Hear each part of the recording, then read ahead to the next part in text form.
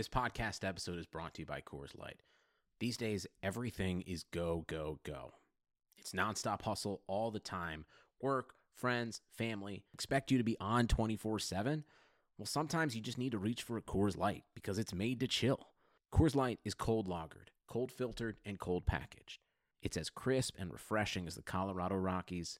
It is literally made to chill. Coors Light is the one I choose when I need to unwind. So when you want to hit reset, reach for the beer that's made to chill.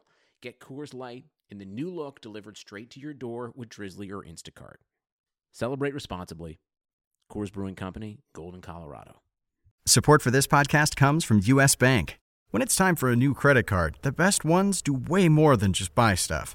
And that's why U.S. Bank offers credit cards that make every day more rewarding. Earn cash back, score points when you shop, dine out, travel, or binge watch, or get a low intro APR. U.S. Bank credit cards were designed to fit your lifestyle. So make every day more rewarding and check out usbank.com/credit card. U.S. Bank credit cards are issued by U.S. Bank National Association ND. Some restrictions may apply. Member FDIC.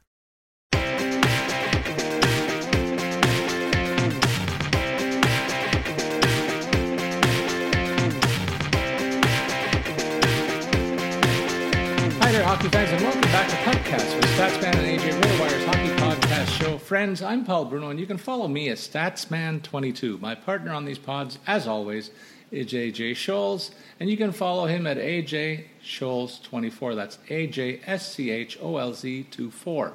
On today's pod, we're going to talk about the 15th week in the NHL season. We're past the halfway point now, partner. As always, our aim is to identify the most added and dropped players as well as the new roster opportunities and storylines around each team. I've fled the snowy climate of the Toronto area, folks, in favor of the sunny climate of Florida. That's where today's podcast is coming from, at least from my end, but my partner is still surrounded by snow, so I won't chime about that too much. I can report that support for the local hockey team down here in the Tampa area is very high, AJ. That's great to see in what's not immediately considered a non-traditional hockey market. A winning product will do that for you, such is the lot of an avid sports fan, though. Let's welcome AJ back into this show. And partner, what have you got to say for yourself today? Well, I'm going to start with a quick funny story for our listeners here. So, as they've all heard over the weeks, I'm continuing to raise support as part of my 50-kilometer cross-country ski race, the American Birkebeiner, raising funds versus ALS or Lou Gehrig's disease. And so, Paul, as your gracious, my gracious co-host, you donated to my cause, and for that I really appreciate it. But the funny story is, I get the notification about the fact that you donated, and the dollar amount came through with like some change on the end. And so I spend, about 5 minutes trying to figure out, well, is he trying to, is it a certain amount for, was it 87 cents for Sidney Crosby or something like this, until I realized that the cents probably had to do with the conversion rate from the Canadian loonie to the U.S. dollar. So just a kind of funny anecdote there. But again, I want to thank you, Paul, for donating and really want to encourage our listeners to donate as well. The link is pinned to my Twitter account. It's right there. It takes, just a minute or two to donate. It's really a great cause, and I could use all the support. I've been getting out skiing, doing some training runs, and 50 kilometers is going to be a pretty hefty mark to hit. So I'm going to need all the support and backing that I can. Before we kick off the rest of the show, just remind our listeners throughout the week, if you have questions about your lineups, fantasy hockey, or just hockey in general, you can tweet at us. We'll try and answer those questions. Paul has been putting out a bunch of lineups lately. You can check out his Twitter handle at Statsman22. You can see those lineups, and you can also check out anything I put out there as well at AJ Scholz24. So some great resources. Get some questions answered, get some free lineup advice. Definitely a place to go. So, Paul, kick it over to you as we go through the rest of the show. All right, and I think it's kind of neat that I started to put out these lineups, AJ, and one of the first two won. Both of them should have won, but the first time I did it was on Saturday when San Jose's goalie got shelled by Arizona of all teams. If that just was a normal output, I would have been way in the money in that one too, but I think it's important for our listeners to know that we put our money where our mouth is regularly, and we're going to share our successes. I'm sure there's going to be more successes than failures between us with our listeners, just to pump up our listenership and follow us on the Twitter and other social media. We are good folks, and we get it right more often than not. Let's go through the 31 teams and pick out a storyline or two where we'll highlight a number of circumstances that evolved, just as we said they would among other stories that come out every week. We'll also point out there are more than a few teams that will be on their league-mandated bye weeks. In fact, there are 12 clubs that are affected either coming out of it or going into it this week, and that will continue through the rest of this month. So keep an eye on the daily lineups and make sure your players are actually playing and scheduled to go, and maybe load up on teams that have multiple games if you're playing week-to-week series. We'll try and help you out in that regard. We'll begin, as always, with the Anaheim Ducks. Look at John Gibson got the night off yesterday, or the day off yesterday, but for Anaheim, this guy's putting together a really good stretch in goal, AJ, with only 13 goals against in his last starts behind a lineup that's as healthy as it's been all season. We told our listeners to watch out for this club, and they're delivering the goods right now, except for a bit of a blip yesterday. It was very unusual and kind of sad that Andrew Cogliano's career-long Ironman streak will end at 830 games.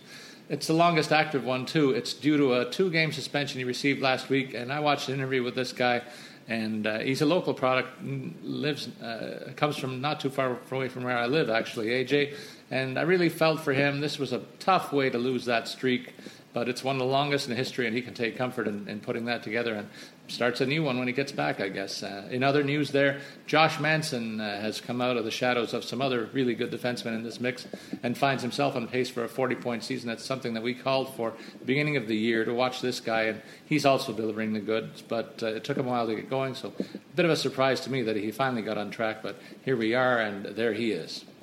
Yeah, and they actually added a fresh face as well. Paul, as you said, we like to highlight new opportunities, new places. JT Brown, they brought him, claimed him off waivers. He's coming over from Tampa Bay. And really, his numbers weren't great with Tampa Bay, just 4 points in 24 games this year, but he isn't getting the opportunities there. He was really behind a backlog of players. The Tampa Bay system has a ton of depth right now. And so I think with increased opportunity potentially here in Anaheim, I think he'll find himself in the lineup more often than not, which wasn't really the case in Tampa Bay. He's got the one game. He played for him last night, got an assist already. So 1-for-1 point for a game. Now, obviously, I don't think that'll continue. But a good player maybe to target, as he'll probably see a little bit of an increased role, still be bottom six, but definitely will get more opportunities than he was in Tampa now that he's found a new home. And in Arizona, they've made a couple of claims recently, and that seems to be the name of the game for some of the lesser-ranked teams. Even maybe some of the higher ones will take a shot on other guys. We'll go through a few of them today. But in Arizona, Josh Archibald was picked up from Pittsburgh and now has a chance at a regular shift that he wasn't going to get in Pitt. And he's making the most of that opportunity with 3 goals and 1 helper in his last 7 games, albeit in a third-line role. They've also picked up Freddie Hamilton from Calgary, and I'm sure he's hoping to get a look at some point on the wings here, too. He, again, was in and out of the mix and mostly in the press box for Calgary. So that's what the rest of the season is here in Arizona. Look for the guys that they are giving these auditions to, because they're going to want to take a real good look at them, and Archibald's an indicator of just what might happen if somebody catches fire that you might not have expected. Well, and then they also made the trade, bringing in Richard Panik, in that flip for Anthony Duclair. I do ultimately think Arizona probably got the better of this end. I think the other pieces are what's going to make it, decided. Laurent Dauphin is going to be a little bit of a better option than Adam Clendening, who went the other way. Clendening's kind of turned into a journeyman. So I think Arizona's going to win this one long term. Panik has not really lived up to expectations this year. He had that 44-point campaign, played all 82 games for Chicago last year, just 16 points to start the year. But he'll get top-line minutes. He was finding himself actually out of the lineup periodically in Chicago. We've seen this before. Guys get on the outs with Coach Joel Quenneville, and it just isn't going to work there anymore. So a new home for him, I think it should be a good thing for him long-term, and he'll take on a major role for Arizona moving forward.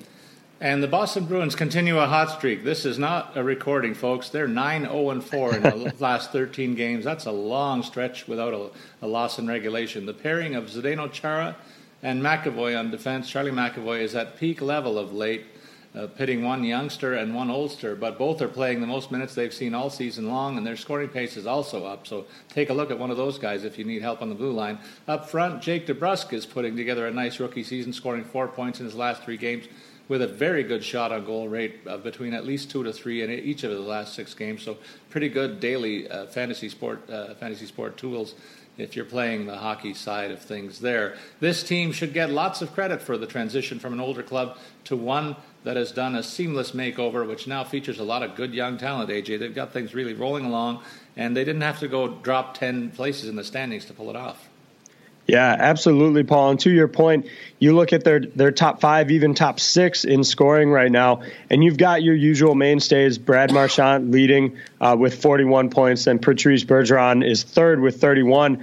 But you add that youth in, you've got David Pastrnak with 39 points, Danton Heinen with 31, Charlie McAvoy with 24, and then Jake DeBrusk as the 6th with 23. So really, 4 of those top 6 guys, all youngsters, all kind of what you would call the retool guys, and really clicking well with Marchand and Bergeron, especially that top line. Marchand, Pastrnak, Bergeron, all over 30 points already this season. Those guys should probably be considered locks for 60 potentially.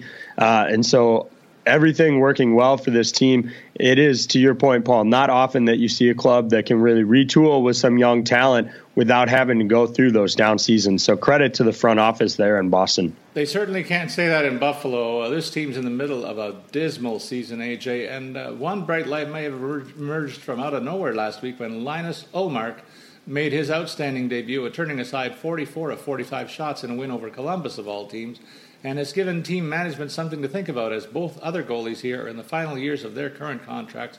Of course, we've talked about Robin Lehner as a restricted free agent, and Chad Johnson is a pending UFA. Ullmark has one more year left on a entry-level type deal. He only cost them $750,000, so you've got to figure he might be into the mix, and one of these other 2 guys will be playing elsewhere.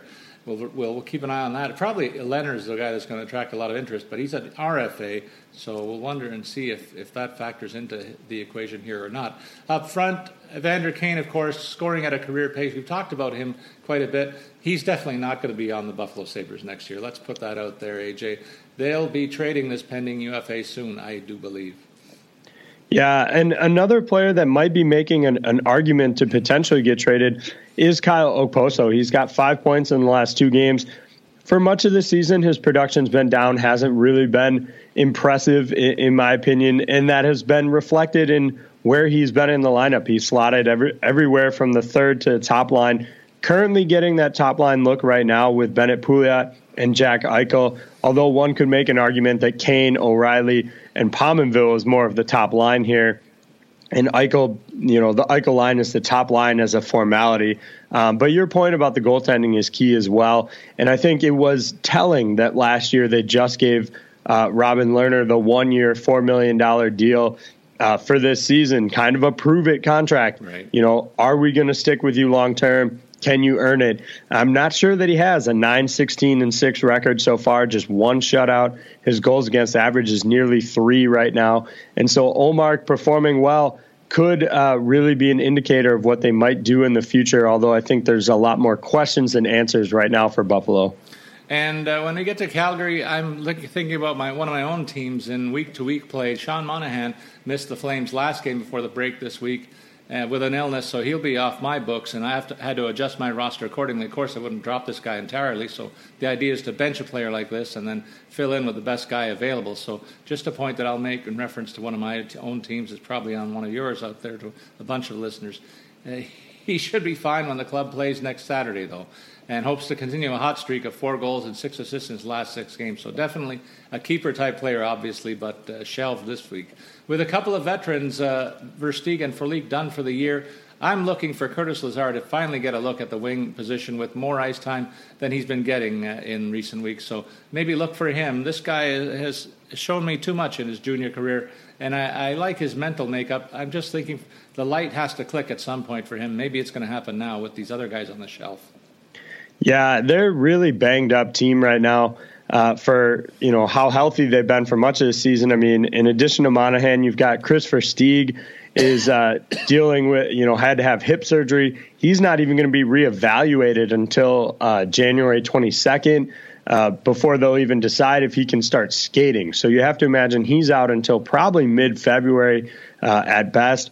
You've got Michael Frolik is out with the jaw until at least early February, it looks like, although he also required surgery. So, what they do there. I think the one thing to key in is some young guys are going to get looks with these guys out. Garnet Hathaway is one. Matthew Tkachuk's going to be asked to take on a bigger role. Mark Jankowski and a couple other guys that they'll call up from the minors. So might be players you can slot in if you really are in some deeper leagues and need some help there. Very banged up squad right now that even the bye week, other than Sean Monahan's, not really going to help them get healthy. In Carolina, an injury to Derek Ryan has finally opened up the door to Victor Rask to move back to a second-line situation in AJ. He notched a game-winning goal last week amid 5 shots on goal that he poured in 2 games that were played. And so that's a guy that I finally hoping that will latch onto that top 6 role. Ryan, for his part, was not playing well in advance of this upper body injury, so Rask may get a shot to stay in the top 6 for a bit as another later season audition for him in a role that I thought he would grab on and hold on to much earlier. On the defensive side, Justin Falk's scoring is down from the last few seasons. We've talked about that, but I'm encouraged for him by the fact that his shots on goal rate has risen steadily to over the past to over 3 a game in his last 6 starts. So we're starting to see some more consistency in his offensive game. He also has 3 points in his last 3 games. I think he's about ready to show what he's shown in the previous years, as he's one of the top scoring defensemen in the NHL. Well, and they're also going to be without Sebastian Aho, which I think is really going to hurt their chances of making a postseason run here. I'm a little surprised that Mark Giordano didn't hear from the league on this one. Knee hit. They called it a lower body injury and a concussion on top of that because of it. I would guess we haven't heard anything, but you almost have to wonder if there's not some structural damage to that knee.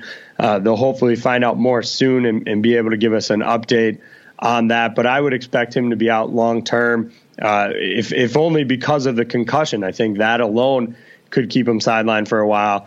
This is the type of hit we don't need. These knee-on-knee hits, I mean, you watch that replay, it's difficult to watch with the direction that Aho's knee goes. Right. And so I'm a little surprised there's nothing there. I think this really, really could hurt them. They also have Brett Pesce on IR as well. Now, he's not like a fantasy guru here. He's got just 9 assists, no goals this year. But it's going to stretch that defense even further, and it's a group that we've harped on for much of the year that hasn't lived up to expectations, and so you stretch them even thinner. It's only going to get worse for them, I think. In Chicago, Anton Forsberg has done a fine job stepping in for 3 of the last 4 games in goal, allowing a total of 5 goals against. That's an important contribution since little is known about a timetable for Corey Crawford's upper body injury and a possible return date for their presumptive starter. On defense, Jan Rutta has been in and out of the lineup until recently as well, when he produced 3 points in his last 4 games. At the same time, the club has released Cody Franzen, so Rutta may be considered a viable option in the Hawks' defense, particularly on the power play once again. Yeah, I also like the move to call up Thomas Jurko. Now, he hasn't played yet, which I think is a mistake in my opinion. I think he offers enough talent based on what I've seen in the minors, and he has a pretty good scoring touch. As I said, at least in the minors right now. He hasn't really shown it in the NHL yet. The best evaluation of him, you could say, was the 14-15 season when he was with Detroit. He got into 63 games, put up 18 points there. And I really want to see him get a shot in the lineup. I think he can offer a better option than, for, say, Lance Bouma, who's been filling in on that 4th line. Although I do think his chances got hurt by the trade for Anthony Duclair. Duclair is going to get a look almost every night by Chicago. It's probably going to be a bottom 6 role, but he could challenge, especially on the left wing. Ryan Hartman is a guy he could challenge for more ice time from. So it'll be interesting to see how they how they use Duclair, because clearly Panik was on the outs, and so Duclair gives them another viable scorer in probably a third line role. Yeah, he was maligned for behavioral issues, I guess, in his last stop. That won't be tolerated in Chicago. So we're going to see the real deal here, whether he's got what it takes to stay in the NHL or not. I hope he accepts the challenge because he's a great talent. In Colorado, Carl Soderberg is making a strong bid for more playing time in a second-line role. He's collected 7 points in his last 8 games. He's outperformed other options in the middle, while JT Compher was moved to the IR with an upper body injury and has earned himself a longer look, Soderberg has, in that position. On the blue line, Mark Barberio has earned a heavier workload and also been seeing his shot-on-goal rate reach the highest levels of this season over the last 10 games, while already achieving career highs in single-season points.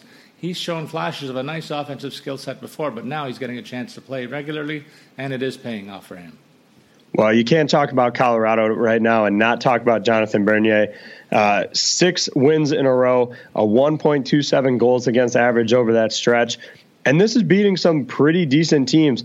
I mean, he kept the Islanders to just 1 goal. Not a lot of clubs can say that this year. Yeah. Beat Winnipeg, Columbus, Minnesota, Dallas, and Anaheim over this stretch. So it's not like he's faced some powder puffs here on this run. Really has stepped in well for Semyon Varlamov, who's on IR with a groin issue, which for goalies, I mean, that's about as bad as it gets, other than perhaps like a concussion. Groin issues seem to linger more than any other injury for netminders.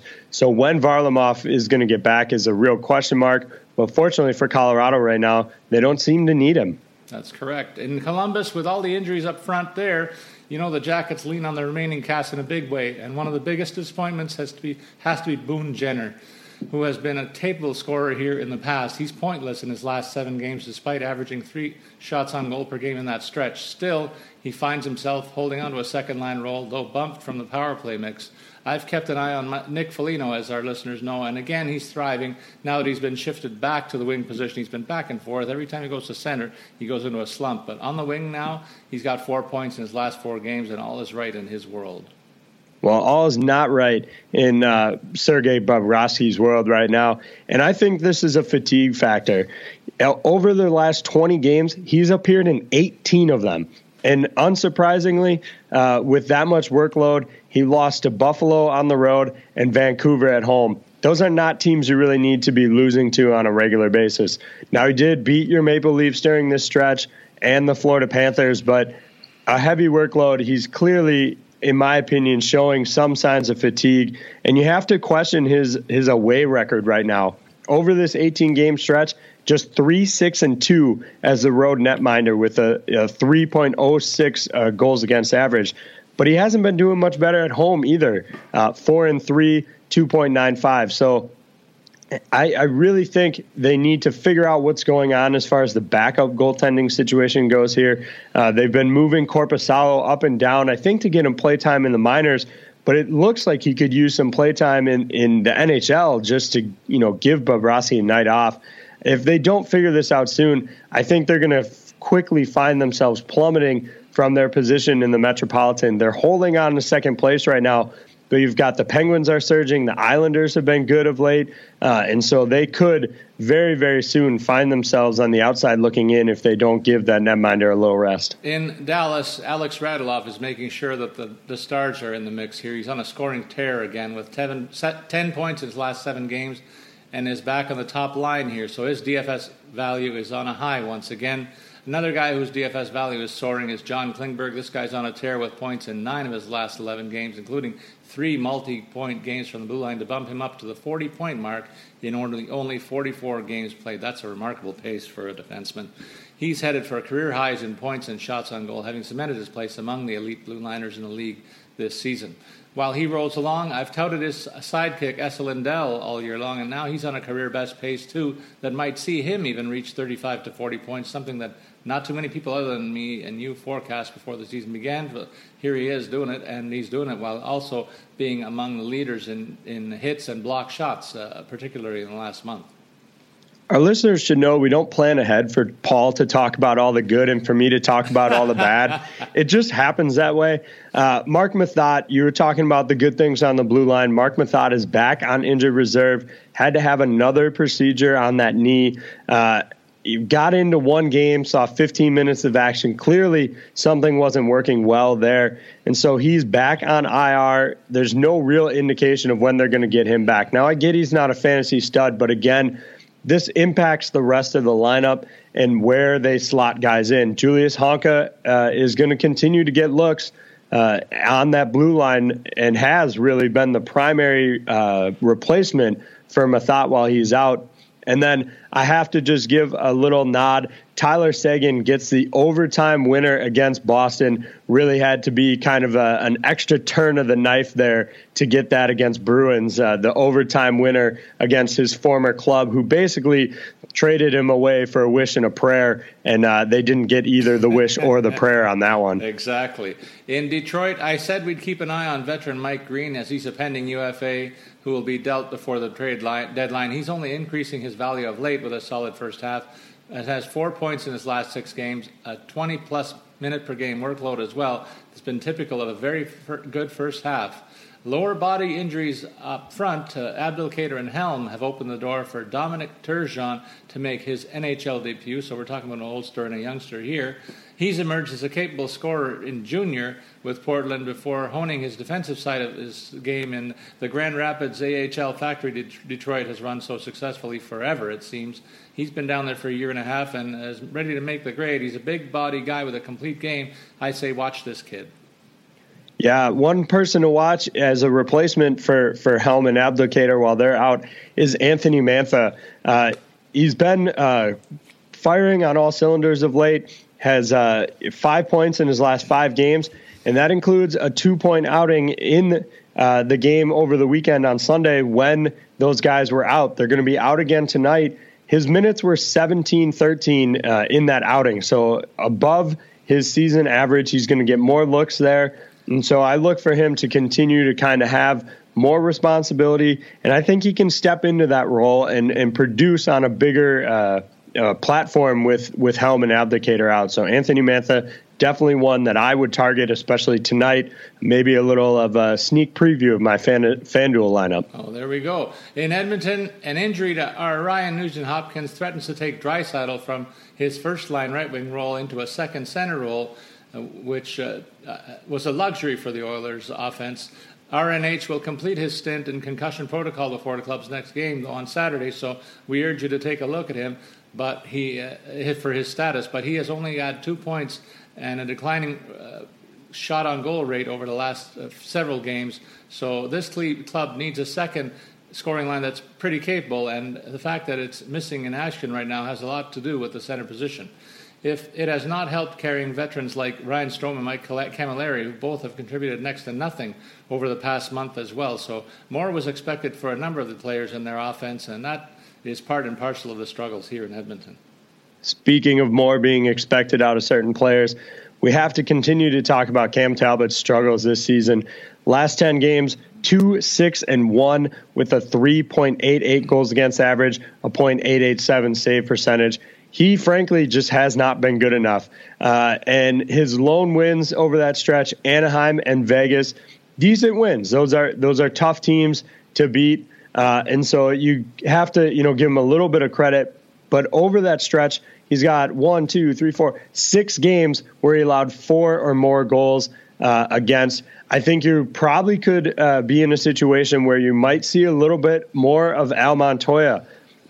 He's got the one start against them, or actually a relief appearance against Arizona, made 19 of 19 saves, recorded the win in that one. And so I think you're going to see Al Montoya perhaps take a little bit more of a workload with how poorly Cam Talbot has performed this season. Over in Florida, the Panthers coaching staff says they hope to have Roberto Luongo active in early February. In his absence, James Reimer's save percentage has been among the league leaders at 94% over a string of 13 consecutive games. So while a guy like Bobrovsky hasn't thrived, look at what Reimer's been able to do over the last month. Historically, this has been his pattern, to play well with a heavy workload. So I suggest that we can expect him to continue shouldering the load in the absence of Bobby Lou.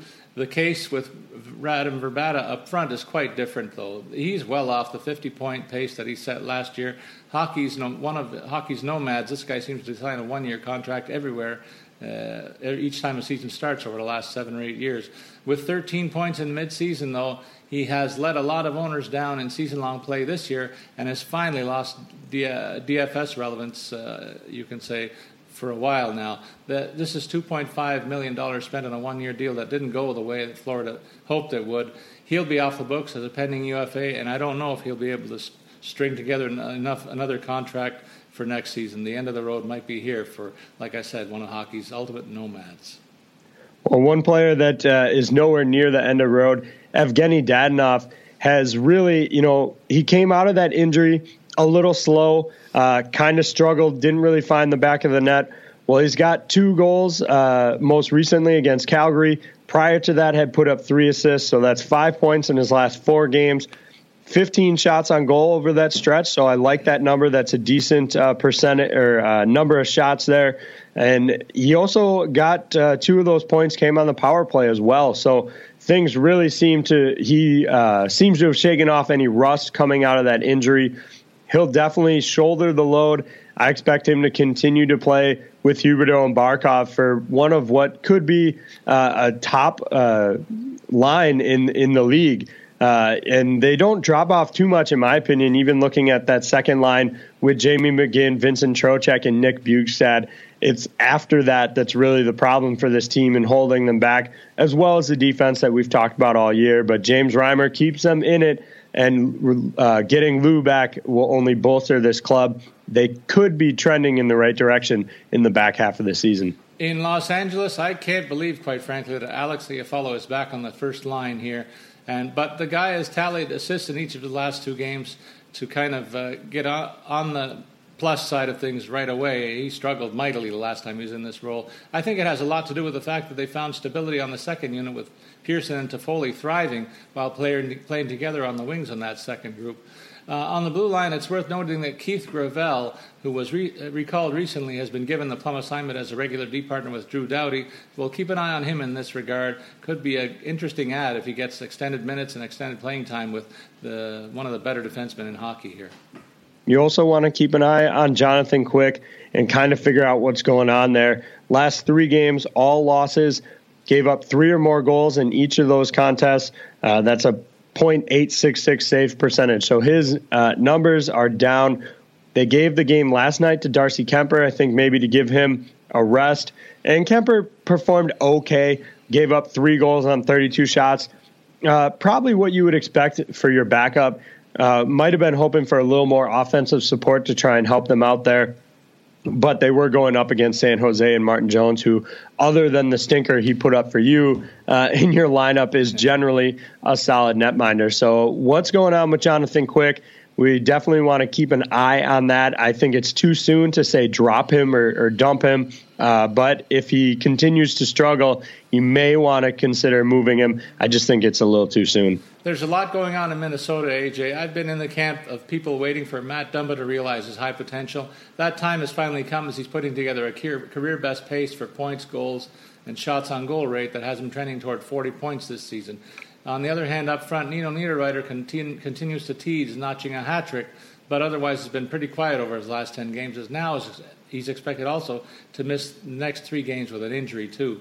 I have way more faith in Granlund here. He's climbed to within 2 points of the team's scoring lead despite missing a number of games early on. Been on a real tear of late. Another winger that has been scoring quite quietly, I'll say, but I've noticed him. Charlie Coyle is another top producer who's only been a consistent guy after missing 16 games in the season, but he's back up to 17 minutes per game, playing top 6 minutes and factoring into much of the offense here of late.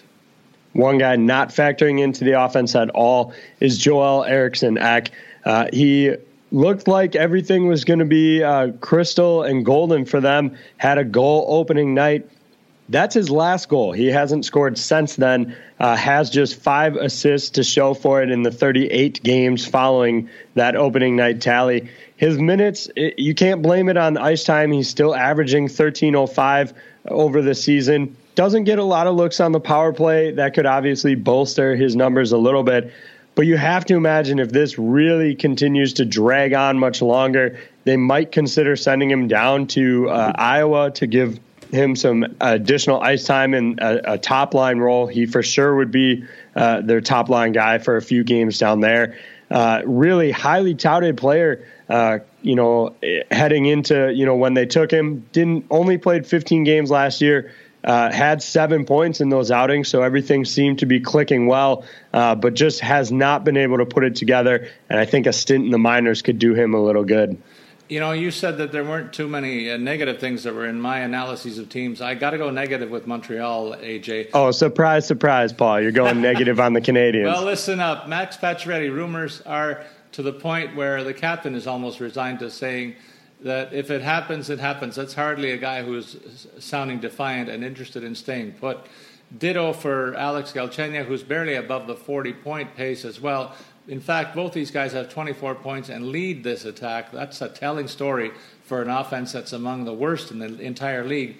On the other hand, Daniel Carr is an interesting name here for me. He sparked this group with a scoring streak when he was called up in early December, but he's been pulled down into team-wise scoring funk of late, being blanked in his last 5 games, and is now back in the bottom 6 or even the press box from time to time in Montreal. Well, I tried to find some highlights here, and I really couldn't. Philip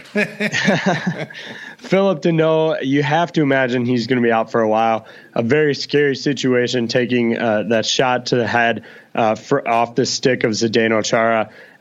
You never want to see that. It's really tough to watch. But the games do have to go on. They're going to try and find a replacement. They claimed Logan Shaw off waivers from Anaheim, but they also lost Andrew Shaw, no relation as far as I know, to IR as well. And so losing a player like Danault, there's not really a good way to replace him. I don't imagine he'll be back in the near term here. And so things going from kind of bad to worse. Carey Price even hasn't really been great of late. He gave up 5 to the Islanders last night, 3 to Boston the game before, both overtime losses. So I guess, you could say he at least got the team a point there. But it's going from bad to worse for this club right now. In Nashville, the Preds provided an update on Philip Forsberg, which suggests that his hand injury will be healed by the start of February, bringing the sniper back into a club that's treading water of late, but has seen its scoring drop during the past 2 weeks, and that's part and parcel of missing him. Pontus, or should I say pointless, Aberg, has been blanked in his last 8 games despite getting time in the top 6 role in his place. So that's a telling situation there. In addition, Victor Arvidsson is currently listed as their first-line right winger, and he snapped out of a lengthy funk with a goal and assist in his last game. Maybe better days are ahead for him. Somebody certainly needs to pick up the slack here when they're missing one of their top snipers for sure. It doesn't help that a lot of their highly touted youngsters have not really done much lately. You look at Kevin Fiala, who is having a fantastic postseason last year before that broken leg. No points in the last game. You talked about Pontus Aberg. Victor Arvidsson did have 2 points in their most recent outing, but he sustained some sort of what sounds like a lower body injury at practice. Didn't seem to be able to put a lot of weight on it, so they could be without him potentially. Colton Sissons has kind of filled in with Aberg not doing much. He hasn't scored in weeks at this point. 23 straight games without a goal right now. Just 5 assists to show for it. So some of these young, highly touted players that are supposed to fill out this lineup, add scoring behind guys like Johansson, Turris, even Bonino, really aren't living up to expectations right now and aren't able to carry the load with Philip Forsberg sidelined. AJ, we taped this thing before it goes posted, but I just got a question online, and I want to see how long it takes you to give an answer. Would you do a trade Kevin Shattenkirk for Roman Josi? Absolutely not. I guess I should clarify. If you're the guy getting rid of Shattenkirk and somebody's willing to give you Roman Josi, take that right away. But do not give up Roman Josi by any stretch of the imagination. That's exactly what I said. Do it ASAP. And then we remind our listeners, we answer questions all day long, so don't be shy about sending them your way. This was an easy one, though. With the New Jersey Devils, Marcus Johansson should not be overlooked just because of only 11 points in 24 games this year. He's back in a groove of late, playing upwards of 16 minutes per game and getting good looks on the power play. He'll be a guy they rely upon going forward, trust me.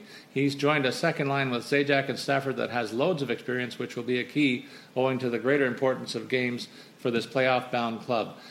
Youngster Pavel Zacha is one player who hasn't thrived like some of the others and is now pointless in his last 5 games, now relegated to a lesser third-line role, where he'll have to change to regroup with we'll have a chance to regroup with lower leverage minutes to hopefully get his game in order here.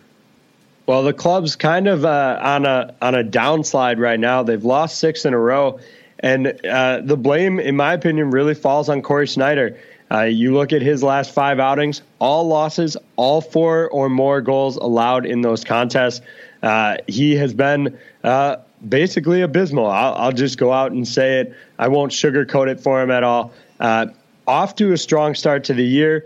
You know, this is coming off, this slump is coming off. I think we touted him last week. He had won 6 of 7 with the 1 loss coming in overtime. Well, now he's lost 5 in a row, and only 2 of those have been overtime losses.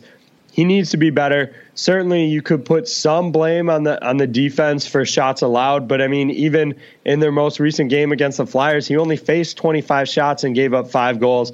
It's hard to blame the defense for that one. I can't say I saw every one of those goals, so obviously they could have put them in bad situations, but got to be better if they're going to get to the postseason. They're in 3rd right now in the Metropolitan, but another club that's slumping with some hotter clubs coming up. They could certainly, just like the Blue Jackets, find themselves out of it sooner rather than later if their net minding doesn't improve.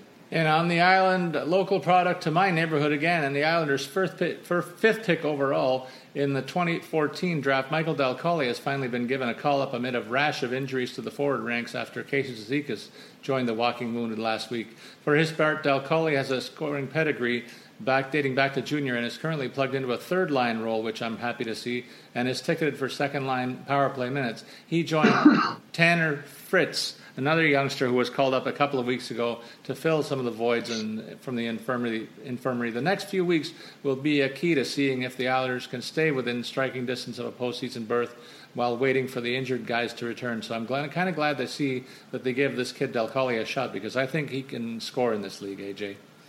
Well, I want to tailor my comments on the Islanders to some of our listeners who might be more of our betting listeners, not necessarily, fantasy related. If you're looking for a game to take the over on, anytime the Islanders play, you probably should. This club continues to be 2nd in the league in goals for at 3.44, and they're now 1st in the league in goals allowed at 3.62. Now, the net minding certainly has something to do with it, but you look at Thomas Grice's numbers for last night, he allowed 4 goals, but his save percentage was still .929, which isn't all that bad because he faced 56 shots on goal. That's an astronomical number. I would hazard to guess it's one of the highest of the season right now without checking that. And so if you're looking to bet the over, anytime this club is playing somebody, but especially if they happen to get somebody else who's a little bit of a shaky net minding situation, take the over with this club because there are goals coming for them and against them. Well, you might see goals against creep up in New York. This club has struggled to score, we know, but now has to play without the key defensive cog in Ryan McDonough, who missed Sunday's key divisional clash with the Penguins owing to an undisclosed injury. This is a guy, AJ, who plays the most ice time of any skater here, as you know. That leaves the likes of Smith, Holden, Shea, and Shattenkirk as the top 2 defense pairings. That won't scare too many people, I don't think. If this injury drags on, Shattenkirk will be the guy whose numbers suffer the most, I think. Well, to your point about that trade and why that was such an easy call, Kevin Shattenkirk, 28 games without a goal, just 8 assists over that stretch, a -7 rating. Now, 4 of those assists have come on the power play, so that is one notch in his advantage. But he's got just 28 hits. That's only 1 per game over that stretch, 39 block shots, right around 1.5 maybe, and 59 shots on goal in 28 games just simply isn't enough if you're going to give this guy away for a Roman Josi. So again, if you're offloading Shattenkirk for Josi, by all means, take that deal. But with these numbers, I can't imagine why anybody would want to give up Roman Josi to get Kevin Shattenkirk here. Even in a dynasty league, neither one of these guys, they're about the same age. They're not that far off. That's such a one-sided trade that I had to talk about it a little more here with the Rangers. Yeah, it is. In Ottawa, there must have been a falling out between their captain, Karlsson, and the ownership, because the trade rumors and bad vibes are intensifying of late. It also seems that the club is really anxious to cut payroll, readying to move bigger-ticket guys elsewhere. The rapid development of defenseman Thomas Chabot into the top pairing might accelerate the moving of their captain, in fact. He's been playing very well of late. Another guy who seems to be in the doghouse here is Bobby Ryan, who missed the last game with a hand injury again, and may also have lost his grip on a top 6 role, as he's on pace for the lowest shots on goal and goal-scoring rate of his career. Yeah, Bobby Ryan and the hand injuries just never seem to end. I do feel for the guy there. It's interesting. They made the move. I think they thought to put themselves in playoff contention by bringing in Matt Duchene. Now, he talked about putting too much pressure on himself, and clearly he's gotten over that. He's got 6 points in the last 4 games, so he's starting to produce at a level that we're used to, but he's certainly not going to be thrilled about the fact that he gets traded to Ottawa, makes the big move away from Colorado, only to see them start to, potentially think about trading away Karlsson because they don't want to lose him. He's going to go from a rebuilding team to a rebuilding team if they get rid of Erik Karlsson. Now, I get you don't want to lose him in free agency, but why they can't just pay this guy whatever he wants, I don't understand that. Give him what he thinks he's worth. He's the best player on your team and has been for his entire career. It's not like losing him is going to improve your squad. Even if you trade him away, losing a blue chip defenseman like that isn't going to help you, regardless of what you might get back the other way, in my opinion. Well, we normally save the rant of the week for the end of the show. We've come up with 2 of them already here, AJ. We're both in a sour mood, it seems, here. But tell it like it is. In Philadelphia, Jordan Wheel's another young gun whose offense has dried up earlier in the season, but he snapped out of that funk with 2 goals and 2 helpers in his last 4 games, playing alongside Wayne Simmons and Nolan Patrick, another youngster who is getting more minutes and has been getting more shots on goal of late too. I think Patrick's time will come. This guy was 2nd draft pick overall, don't forget. But the best news out of Philadelphia here is the red-hot scoring of Couturier, who's opened up January with 7 goals and 2 helpers in 5 games. He got the role of first-line center early on in the season and really made the most of it with a career-type season emerging for him, but really on fire right now. Well, despite a pretty rough stretch in November, the Flyers continue to ride heavily on Brian Elliott, and he's starting to reward them for that confidence. He's played in 26 of the last 28 games. That's a really heavy workload. He's got 12 wins, 7 losses, 6 overtime losses. So, you put those overtime losses with the regulation losses, you're less than 500. But he's got 3 wins in a row, and actually 4 of the last 5 games have been wins. So despite the early struggles in November during this long run of playing, he's starting to reward them. One guy that he seems to be flourishing with the added workload, as opposed to some other netminders we've talked about who are struggling because of it. Now, part of that was because Michael Neuwirth was out for a little while during this stretch. I think heading into the back half of the schedule, you'll see that workload go down. You'll see Neuwirth get a few more looks, especially when you consider his most recent outing made 30 of a possible 31 shaves and a win over Buffalo. But Brian Elliott right now, if you've got him, I would continue to ride him just like the Flyers have. In Pittsburgh, we get to talk about Patrick Hornqvist on a pace for his best season in years, AJ, and he's now enjoying hockey life on the second line with Evgeny Malkin. That's a pretty good spot for him, quietly racking up solid totals on the power play as well. I like the move of Gunsel to center on the third line role with Sheary and Kessel to spread out this offense. I'll have more to say about the latter guy a bit later. Oddly, Ian Cole is one guy who's fallen out of the defensive core mix and is the subject of trade rumors, while I thought he's been a good depth piece and a guy that's really served them well in the past. I guess his play has slipped this season too much for the coaching staff's liking, and they've lost confidence in him lately. Yeah, I mean, it says a lot by the fact that they made the move to bring in Jamie Oleksiak during this stretch. I was a little hesitant about seeing Gunsel move to center. I thought he does well with Crosby and on that top line wing role. But Daniel Sprong and Dominic Simone have stepped up and are slotting in well. For all of the grief I've given the team lately, they've got 4 wins in a row. And that's mostly actually thanks to Tristan Jarry, who's got 3 wins in the last 4 games, actually has 4 wins in his last 5 outings.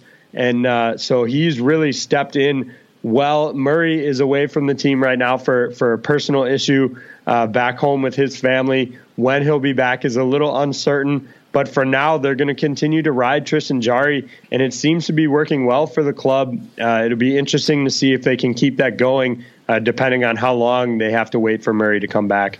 And before yesterday's strong outing, starting goalie Marty Jones, who we've flagged a bit during the show, he's allowed at least 3 goals in 9 of his last 12 games. His worst stretch since taking over as the number 1 guy a couple of years ago, in fact. The Sharks haven't been shy about using Aaron Dell in his absence, or whenever he struggled, as more than a spot starter, and his numbers in 17 appearances are better than the starter. So keep an eye on the goaltending assignments as they go forward here. But yesterday, maybe Marty Jones did help himself a little bit with picking up a win and a solid effort. Up front for a time, Meyer and LeBlanc had been contributing as top 6 wingers, but both have dried up in the last 5 games. Look for this to be an area of trade targeting for San Jose at the deadline. They need to bolster the wing position on the scoring lines here. Well, I think we have to talk about the Paul Martin on waivers situation there. I understand, he was injured for much of the season, and the goal probably is to move him down to the minors. I think what's going to hurt the ability of any team to claim him off waivers is that cap hit. It's about 4.85.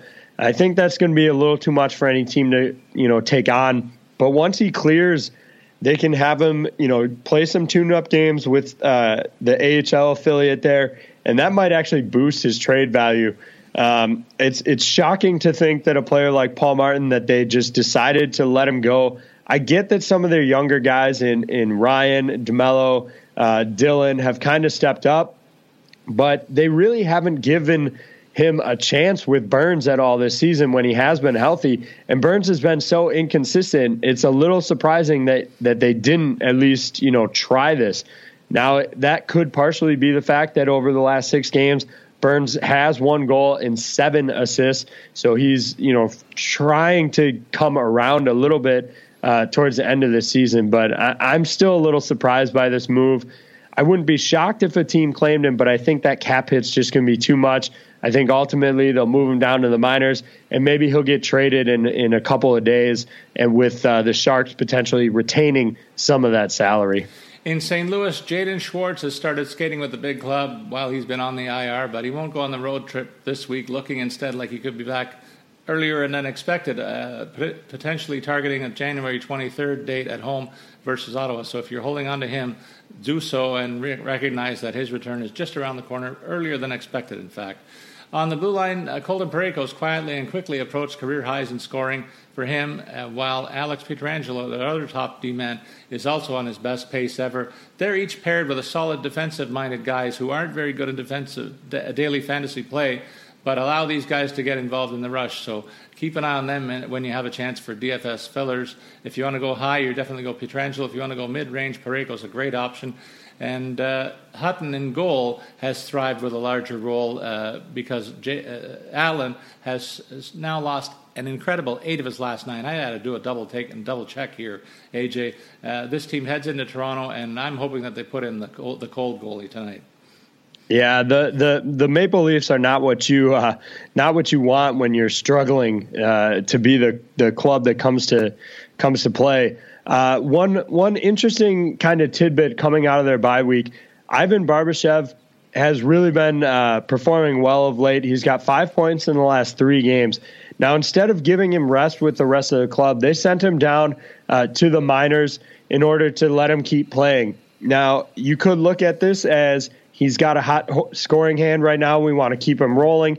He's a young guy. Keep him playing, keep him hot. But you have to wonder if the time off would have also helped him too. So I'm interested to see how he performs coming out of this break, having not gotten the time off like the rest of the team. In Tampa, the Bolts are faced with their first real big adversity of the season with a leg injury. They'll sideline Victor Hedman, their linchpin of the blue line. That injury is going to kill a couple of my teams unless I can find a way to cover up. Sergachev and Stralman are their top 2 other defensive options, and they're tasked with picking up the slack, maybe even being paired together in his absence is one of the ways they're going to go. So keep an eye on the defensive deployment there. Up front, if guys like Tyler Johnson and others add to their front line scoring they've gotten here in the first liners, the Lightning might simply outscore any of the defensive issues going forward. I'm surprised that Tyler Johnson doesn't get more ink. This is a guy, when Steven Stamkos has been injured in the past, he's been a top scorer, and even now he's got points in his last 16 of his last 19 games, and a regular guy in my consideration for DFS play. Absolutely. That's a great call, Paul. He is kind of an underrated player for some reason. And I'll include us in that. We're touting him here, but, periodically I feel like, we kind of overlook him like everybody else. One interesting tidbit with this team right now, they've moved Chris Kunitz up to the top line. He has 1 point in the last 16 games, an assist, only 11 shots on goal. His ice time is just 11 minutes over that stretch. Now, the minutes have been higher over the last 3 games while he's getting this look on the top line. And I think this speaks more to the rest of the lineup than actually to Chris Kunitz. He's a role player at this point. He'll grind for them. He'll get to the front of the net. It's hard to imagine a guy standing in front of the net with Stamkos and Kucherov on the ice can't at least stumble into a point. So it might be an option that way in DFS contests. Certainly in season long, I think his numbers are down. Probably going to have one of the worst, if not the worst, productive seasons of his career. He's only got 11 through the first 44. Last year was a drop off with 29, and he might not even hit that.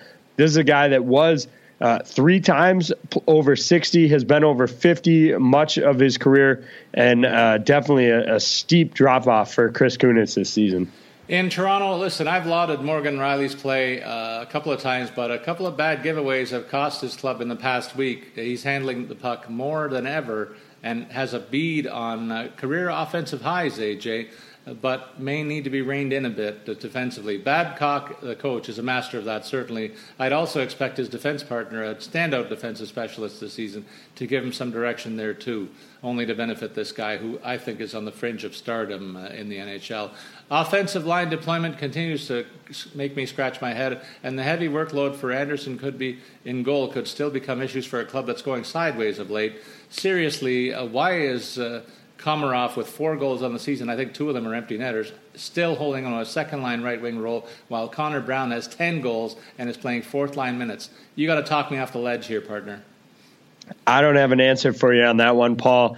I do think a switch might help, although, you have to say if Connor Brown's making it work in the fourth line, a change might not benefit him. But, Komarov's numbers have been pretty bad. I mean, a flip there, I think, makes the most sense.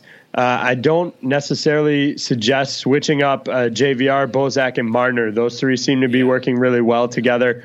But, maybe if they don't want Connor Brown on that second line, maybe moving Marner up would help. It is kind of a head-scratcher there. We'll see where it plays off, but I wouldn't be too worried about your club, Paul. I think they'll be just fine. Obviously, with Tampa in the division, I don't think they're going to win the Atlantic. The Lightning have just been too good, but they should get back to challenging Boston for at least that second spot in the Atlantic. In Vancouver, Daniel Sedin's dealing with a back injury, and the hope is that he'll be ready when the Canucks come off their break on the 20th, so keep an eye on that injury situation. If not, Sven Berchi or Brendan Gaunce will line up in his absence.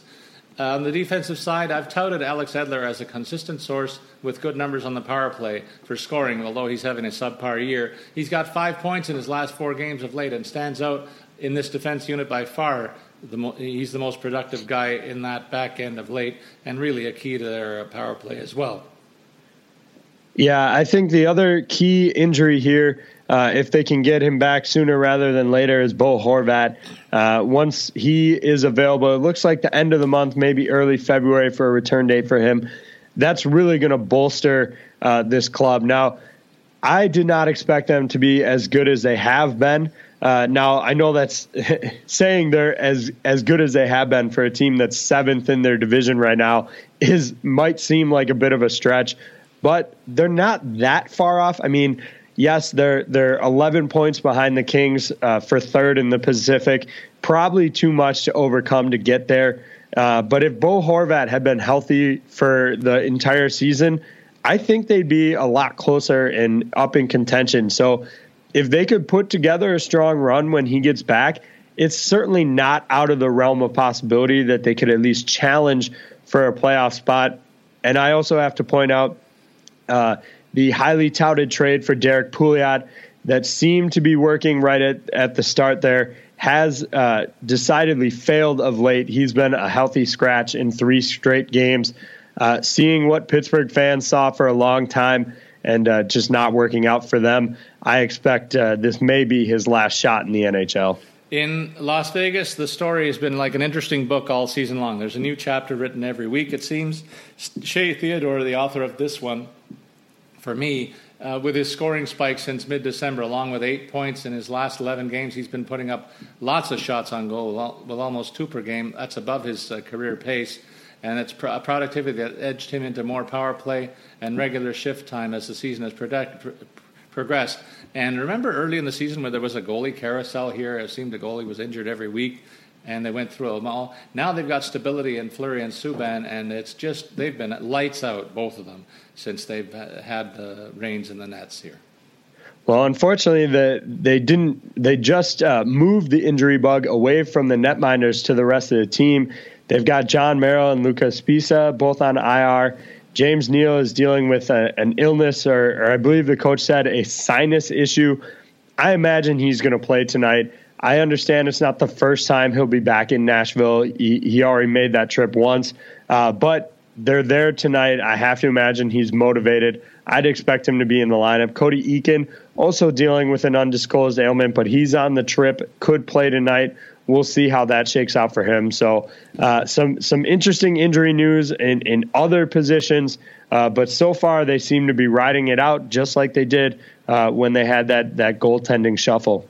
In Washington, Devontae Smith-Pelly was a guy that I touted as a guy to keep an eye on now that he was in first-line minutes. He's picked up 2 points in 6 games, not a lot, but if you want another measure that shows he understands his role here, he has 21 hits in that span, bumping up even his notorious physical play. He's there to create space for the tandem up front and be physical, and that's exactly what he's done.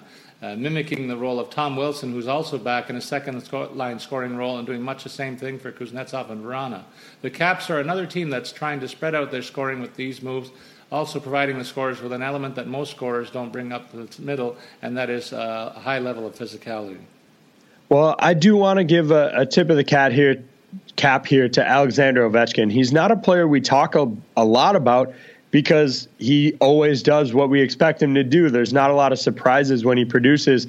So we try and highlight other guys that are, either playing with him, like DSP, but have to talk about him real quick. 5 goals, 7 assists in the last 7 games, 24 shots on goal over that stretch, even dishing out 13 hits as well. So really playing, heavy minutes over this stretch. He's up around 21-30 per game. That's well above his 1942 season average. Power play ice time, of course, is up.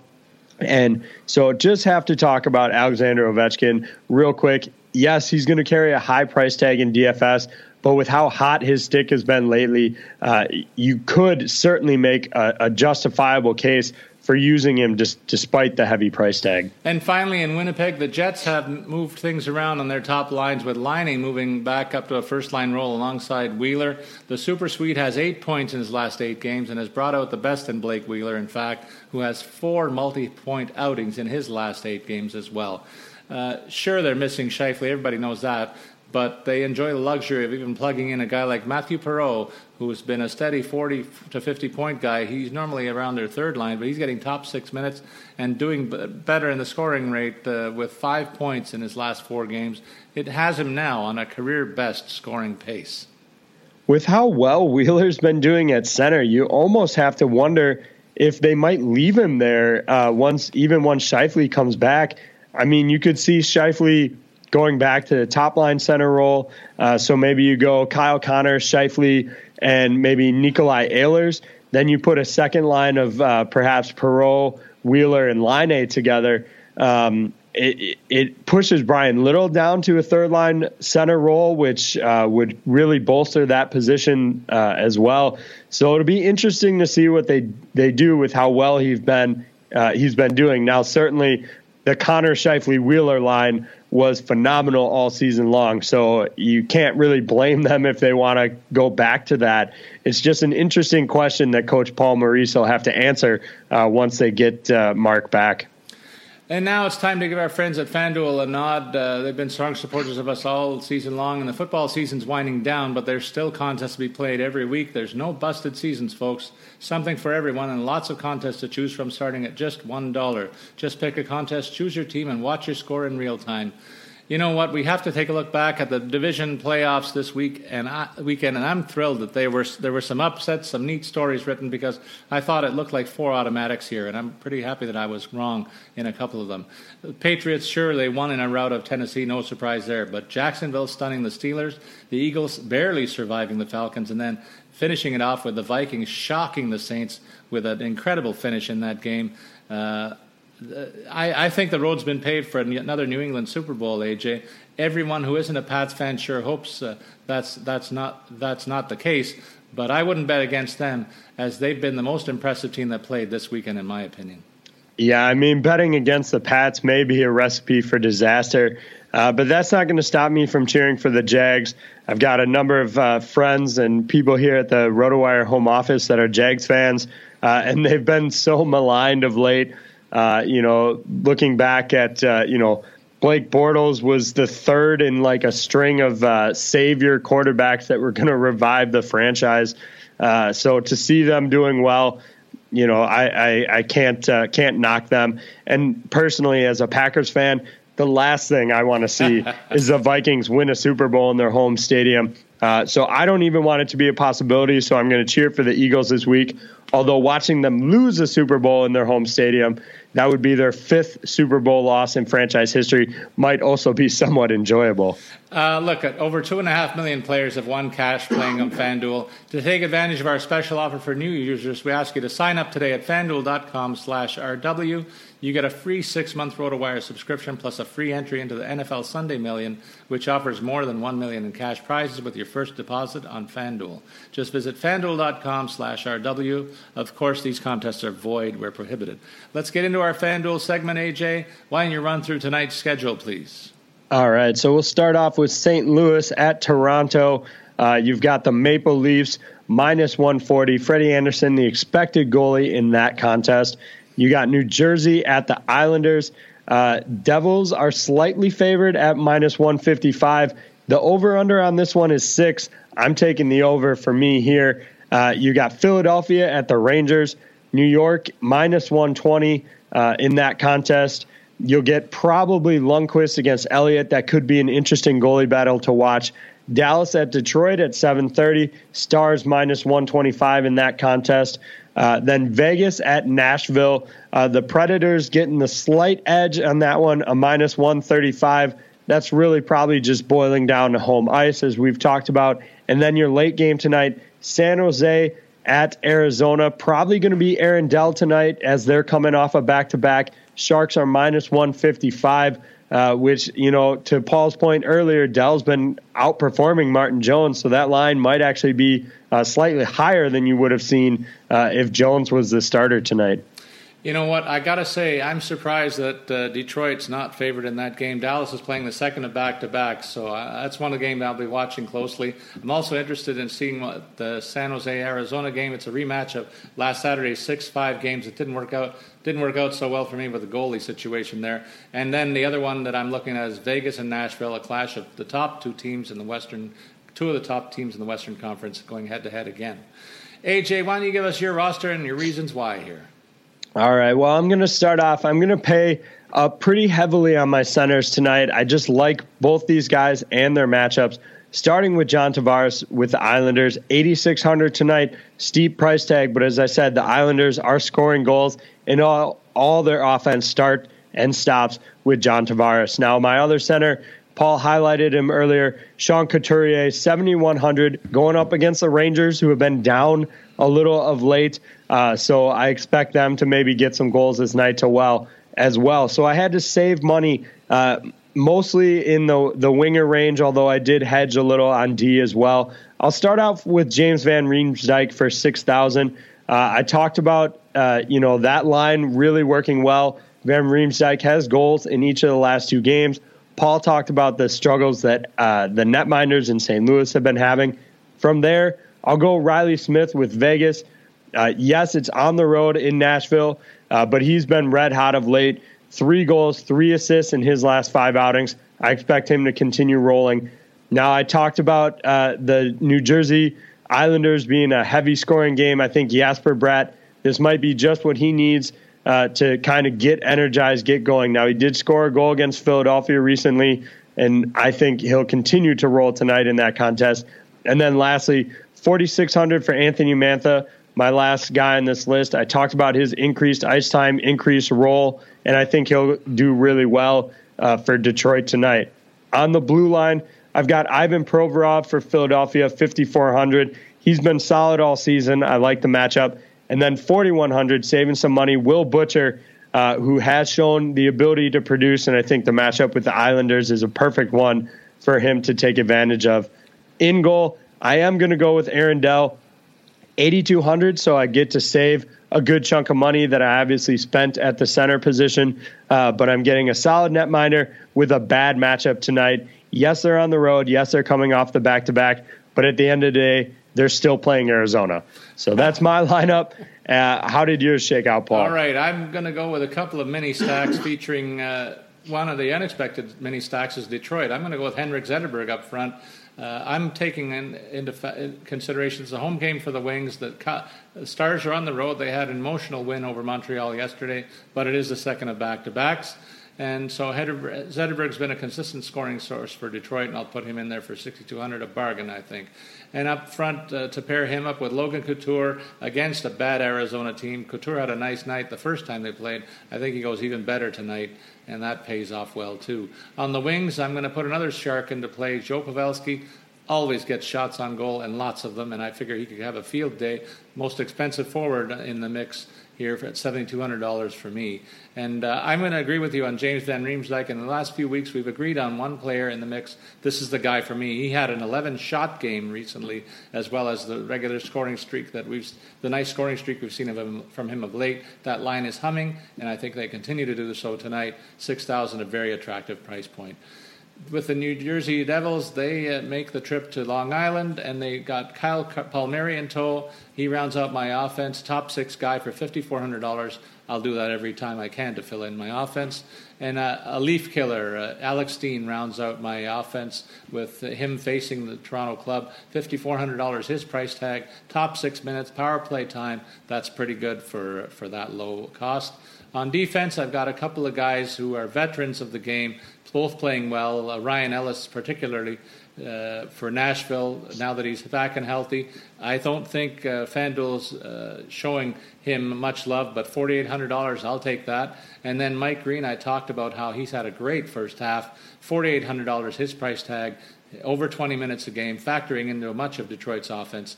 Good for me. And, of course, The Detroit lean continues in goal. Jimmy Howard's been really good for the last couple of weeks. He had a bit of a blip with a 4 spot against him last time out, but I noticed also he's facing a ton of shots on goal. If he wins and gets a lot of shots again from Dallas, this could be a nice game score from him too. What about the Optimizer? What's it got in store for us tonight, AJ? All right, so the Optimizer is going heavy Golden Knights tonight with a full-on 4-player stack. I'll break that down as we go position to position. Starts off with Austin Matthews, 7,700. I know Paul will be in favor of that content or that usage of that player, one of his favorites. And 7,700 isn't actually that expensive. Now, Kyle Turris for Nashville on that end, 4,900. I have questions about that I'll get into in a bit. It likes James Neal tonight. The Optimizer, not concerned about that day-to-day designation. He's 7,000 against Nashville. Wayne Simmons for Philadelphia, 5,800. A discount price for a guy that's produced for much of the season, although slumping a little bit lately. Mitch Marner on that third line for Toronto that we talked about, 5,300. And then Alex Tuch for 4,300. He's third line, but does get second power play looks. So that's the second of our Golden Knights. Defensively, Brett Burns paying up big. The Optimizer is 7,400. That matchup with Arizona should work well for him. Shea Theodore on the other end, who Paul highlighted earlier, 4,300. And then the Optimizer in goal is going to use Marc-Andre Fleury for 8,300. Now, this is why I don't like the fact that it's using Kyle Turris. You've got one of your centers going up against your netminder. So for me, if I'm using the Optimizer right now, I'd exclude Kyle Turris from that and run it again and see what it spits out for me. So that's what the Optimizer has. I do want to quickly point out FanDuel has one of their labs contests tonight. NHL Captain, you get to pick one forward or one player, forward or defenseman, who gets double points as the captains. And then you also get to slot in a couple additional spots. No goaltender in this contest. So an interesting one. I'll tweet out my lineup later, along with perhaps an invite if anybody wants to join me in that contest. So I wanted to just point out that FanDuel Labs contest as they try out new things. Yeah, that's going to be worth a good look, too, and we'll see what they have in store for the baseball season, which is just around the corner, too. I'm sure that'll be a factor down the road. We also remind our listeners, don't forget to check out our daily pods from Monday to Friday, where we'll continue to cover all 4 major North American sports all year round in our DFS pod sequence, where we highlight FanDuel's best plays of the day. Now it's time to get into the stud of the week. And AJ, a nod to a guy that you really like, and I did when he was in Toronto too, this Phil Kessel. He leads the league in power play points, doesn't need a regular shift with Crosby or Malkin to succeed, in fact, and he's given the rise to a third line with Sheary and Gunsel that stretches this lineup and really causes matchup headaches for the opposition. Phil needs to handle the pucks and is a centerpiece on that unit, obviously. And with the third line designation, they avoid top checkers and deep pairings almost every night. But don't forget, this guy is doing a lot of damage on the special teams as well on the power play, leading the league in power play points, like I said. In his own way, sometimes vocal, sometimes with on-ice excellence, he's emerged as a team leader here. I would not have expected that a couple of years ago in Toronto. Yeah, it's got to be just, an extra little twist to the knife to watch Phil Kessel lift the Stanley Cup twice after leaving Toronto and be performing so well. I do think one of the biggest things I talked about when Kessel came over to the Penguins is the fact that even though he is producing at this clip, even though he has become a leader on the team, it's not his responsibility at the end of the day to get this team where they want to be. That still falls on Sidney Crosby and Evgeny Malkin. So the pressure's off for him, and he can just go out there and play. Now, you talk about he doesn't get regular shifts with Crosby and Malkin, but he does get about 4 minutes a game with them on the power play. That power play ice time is huge, and it's a good chunk, almost a third of the ice that he sees on a nightly basis. So I think that is really the no pressure. He can just go out there and play. He does get to suit up with those guys with the man advantage, and it's all really working well for him. He was the 3rd star of the week for the NHL, and he's our stud of the week here on Puckcast. Well, that wraps it up for the podcast with Statsman and AJ. Remember to send your comments and questions on Twitter. Follow me, Paul Bruno, at Statsman22, and you can follow AJ at AJScholz24. That's AJSCHOLZ24. We hope you've enjoyed this show and circle back to get more roster updates, injury news, and other topical information from around the NHL. And we get together next week on the next episode of podcast, so you get all the latest news and our tips to stay out of the competition in your fantasy contest. I've worked up a sweat here on the Gulf Coast, AJ. So long, everybody.